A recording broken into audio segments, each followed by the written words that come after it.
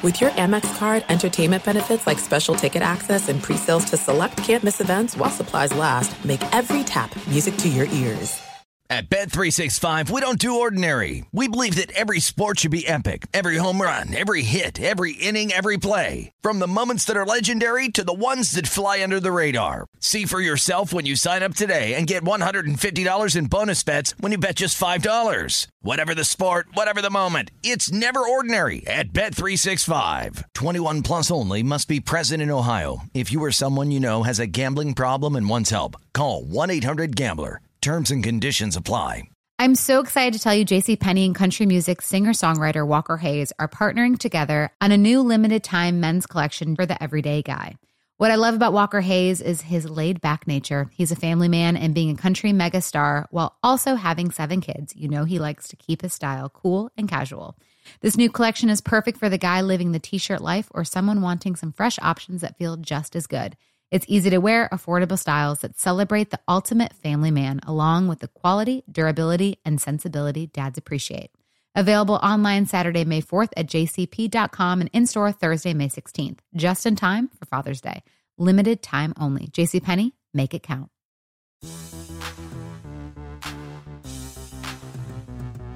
What's going on, and welcome into the Thursday edition of the Pelicans podcast presented by SeatGeek. I'm Daniel Sowers, and alongside my co-host Jim Eichenhofer of Pelicans.com. Happy post-draft to all of you. We survived. We did it.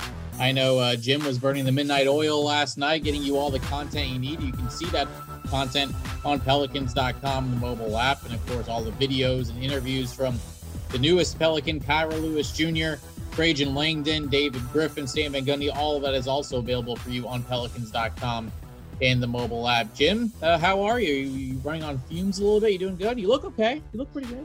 Oh, well, thank you.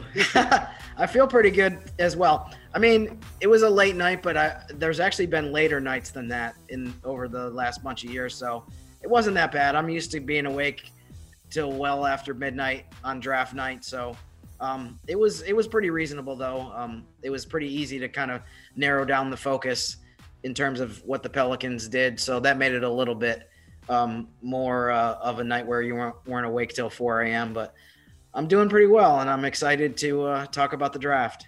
Yeah, absolutely. Was it different for you? Because you've been to drafts, you've covered drafts. You've also covered drafts from the media room. A lot of people talked about how they missed the Raising Cane's last night. I think I was one of those as well that missed it. Yeah. But how different was it just, one, seeing all the draft picks virtually hear their names being called, but it also you covering it for the first time maybe in a while that you actually were at home? It was strange. I have to say that being there in person is obviously a very unique experience. I've been to Barclays Center, I think, a couple times over the last bunch of years, including the year that Buddy Hield was picked in the lottery. But the last couple of years, I think, where we've just covered it in Metairie, I live very close to the facility. I've actually tried to watch the first few picks at home anyway, so that part of it was normal. I feel like I'm sure this is the case for a lot of people that cover whatever team it is. I was very in tune to what was going on across the league until the moment that the Pelicans picked. And after that, it was like, I still have to kind of go back through and read a bunch of stuff today and watch a bunch of stuff from last night to figure out who's on what team, especially deeper in the draft, some of the second round picks that I was interested in. But it was of course weird to just be home the entire time and not be around other people. But we're just doing the best we can with everything, which is the case across the board right now.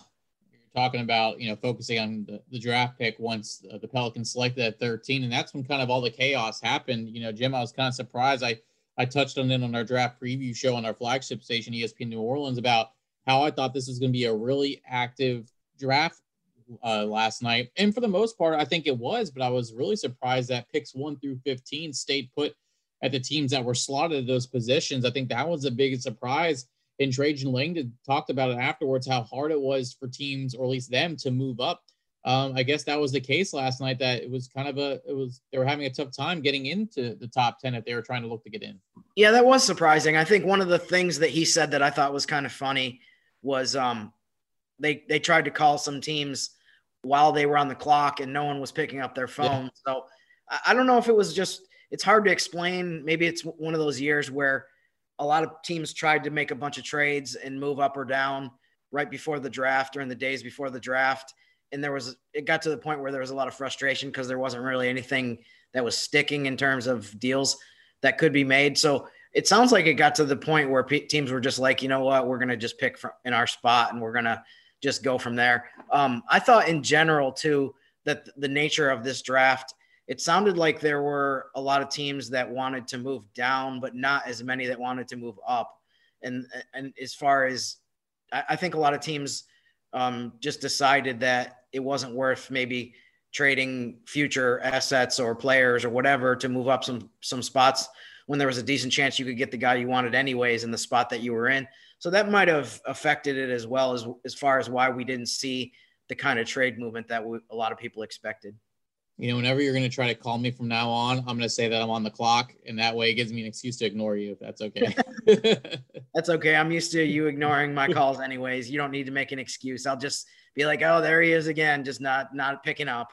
Oh, nope, well. On the clock. That's the new phrase. Daniel's on the clock again. So, because I'm always working hard, Jim. But you did see teams like Detroit. I feel like they were one of the teams that was very active. I couldn't keep up with where they were going, who they were picking. They were part of a 3-team deal. They moved up, they moved back. Very interesting to see. But the Pelicans did stay put at pick number 13, and it was Kira Lewis Jr. out of Alabama. Jim, a lot of people are raving about this pick across the country. When you heard the name being called, what are your thoughts on Kira Lewis? I remember doing research on as many first-round possibilities as I could, and the thing that kept coming up with him was that he's one of the fastest players in the draft and that he's super quick. I watched some YouTube videos of him and some highlights and also some scouting breakdowns. And I really like him. I like his shot. I like how he seems to be pretty intense defensively, and he can pick up other backcourt players 94 feet. So that's something that the Pelicans can definitely use. But just and I'm going to get into this way more extensively over the next day or so, especially Friday. But from briefly looking through a lot of the draft grades that various websites have, I haven't had a ton of time to do this yet, but from the ones I have looked at, it does seem like the assessments of what the Pelicans did with that pick are very favorable, that a lot of people like Kira Lewis, and especially at 13. I saw a lot of A+ and, B+, A- grades for him. So that's definitely a good sign as far as what the draft analysts think. Obviously, they know way more than we do. We're not people that are watching college basketball year round, or even a lot of times even during the season. So that was definitely a positive for the Pelicans as far as what people think in terms of that player. I believe it was Jay Billis said that, when we look back at this year's draft in a few years, that pick at 13 could be one of those that say, how did so many teams let him get away? So that was certainly really cool to hear. And of course, you expect nothing less from David Griffin and Trajan Langdon and company. What also strikes me about Kira Lewis Jr., and, this is a big factor, it seems like nowadays when looking at age, the fact that how young he is at 19 years old. There was a tweet I saw from Fox Sports New Orleans. JJ Redick was a senior in high school in 2001 when Kira Lewis was born. The fact that he's so young when he reclassified in high school, he was playing basketball at as soon as 17 years old at Alabama. So I think that's also another positive, the fact that you have this 19-year-old kid that still has a pretty good amount of experience at Alabama. Yeah, and despite the fact that he's as young as he is, as you say, he's not going to be 20 until the very tail end of this regular season coming up. He does seem like he's pretty polished, and he does have some skills that are kind of beyond his years. I noticed watching some of his highlights that I really like his pull-up jumper. He seems like he's really squared up to the basket, and he looks really good on those with his form. It seems like he had some good Euro steps where he's, instead of running through the guy, he's getting around him and getting to the basket. So just from what I've seen of him, he doesn't seem like a guy that you say, oh, he's really inexperienced. Look at all the mistakes he made. I do think I heard him say something to the effect that he's working on his pick and roll reads, that he wants to get better at that and maybe improve his assist to turnover ratio. But he definitely made jumps between his freshman year and his sophomore year at Alabama. So that's also a good sign. Something that Trajan Langdon talked about last night was he had two different coaches, and he did a really in his 2 seasons with the Crimson Tide, and he did a good job of adapting to the new coach and making a huge improvement from year 1 to year 2. Hey, you talked about his ability to attack to the rim. A lot of high percentage shots for him at the rim too, which is certainly important that the Pelicans could use. A lot of people have some questions about how he fits in. Look, there's a lot of guards as of now on this roster, but I feel like there's so much more activity that could happen. And David Griffin noted that it seems like they're not done just yet. So I don't want to go through the roster and see how he fits. But one of the things that they did talk about, and this is something that we can talk about, is his fit with Zion Williamson. He mentioned how excited he is to play with him. And I feel like with the tempo and how Zion can run the floor, like those two together on the floor should be really exciting to watch. Yeah, I like the fact, too, that he can get into the paint. That was one thing that Trajan Langdon talked about a few times during his press conference last night, was that he's very good at penetrating, drawing defenders, and dishing off to people. And that was something that Kira himself, I guess, had told the Pelicans front office that was one of his favorite parts of the game. So, I mean, the combination of how fast he is in terms of getting out on the break and maybe throwing some alley-oops to Zion and getting easy baskets for other guys, as well as how he can get into the teeth of the defense, that seems like a very attractive pair of traits that a point guard could have to come in here and make a contribution. I mean, to me, obviously there's a new coaching staff here now, but based on what we've seen the last couple of years with this offense, with the offense that the team has run, the point guard, to me, his biggest job is going to be setting up other guys and making sure other guys get the right shots in the right spots. Obviously we've seen there's 2 guys on the roster that, as early as they are into their career with Brandon Ingram and Zion Williamson, they both averaged over 20 points a game last year. They're both very efficient scorers. So if you can get them not only more shot attempts, but better shot attempts, I mean, it's going to me, their production is going to keep going through the roof as far as they just have such a skill set. And now if you have more point guards that can get them the ball in good spots, it's only going to help. I think you asked this to Trajan Langdon last night on the post-draft press conference about, he's from Alabama. He's actually watched a lot of Pelicans games. He was a Pelicans fan, or says he is a Pelicans fan. How much does that help, just knowing that, he was able to watch them a little bit? He knew kind of how this team runs and the pieces that they have, that it, as a lot of people said last night, a match made in heaven. And I feel like that's truly the case based on, a team that he was kind of really wanting to go to. And, obviously David Griffin and Trajan Langdon really wanted them here in New Orleans. I think it's important, but more important, maybe specifically than his knowledge of the team, is just the fact that it shows you how prepared he was for when he did the interviews. And I know there are a million different intangibles that we talk about in terms of what makes a player successful or not. To me, I like the fact that I assume he went into the interviews with New Orleans having a good base of knowledge of the style of play.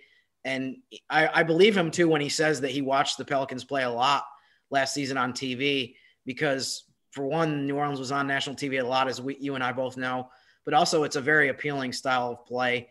One of the teams that I think is at the top of people's lists as far as NBA League Pass, the teams that they want to watch. So I also listened to his draft combine interview last week before we obviously had any idea that he was coming to New Orleans. And there were various media members from different cities that asked him questions about the fit that he would have with that specific team, whether it was Sacramento, Memphis, whoever. And it seemed like he was pretty informed on every team that he was asked about, as far as, the way that he could fit in with that team. So to me, beyond, obviously it's great that he knows the roster really well and he knows a lot coming in. He's not going to have to just start from scratch. Just the fact that he seems like the kind of guy that is smart enough to know, like, hey, I need to be prepared as possible for these interviews so that I can make the best first impression possible. And, that might be something as well that the front office really liked about him right off the bat.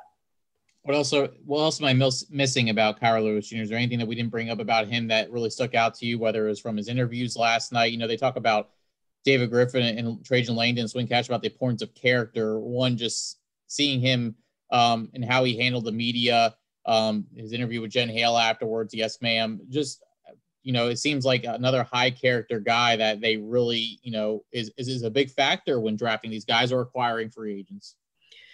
Yeah, I definitely think that that's crucial. That's something that the team, the front office, as you try to keep building a team going forward in the future, that's something that's going to be near the top of their list.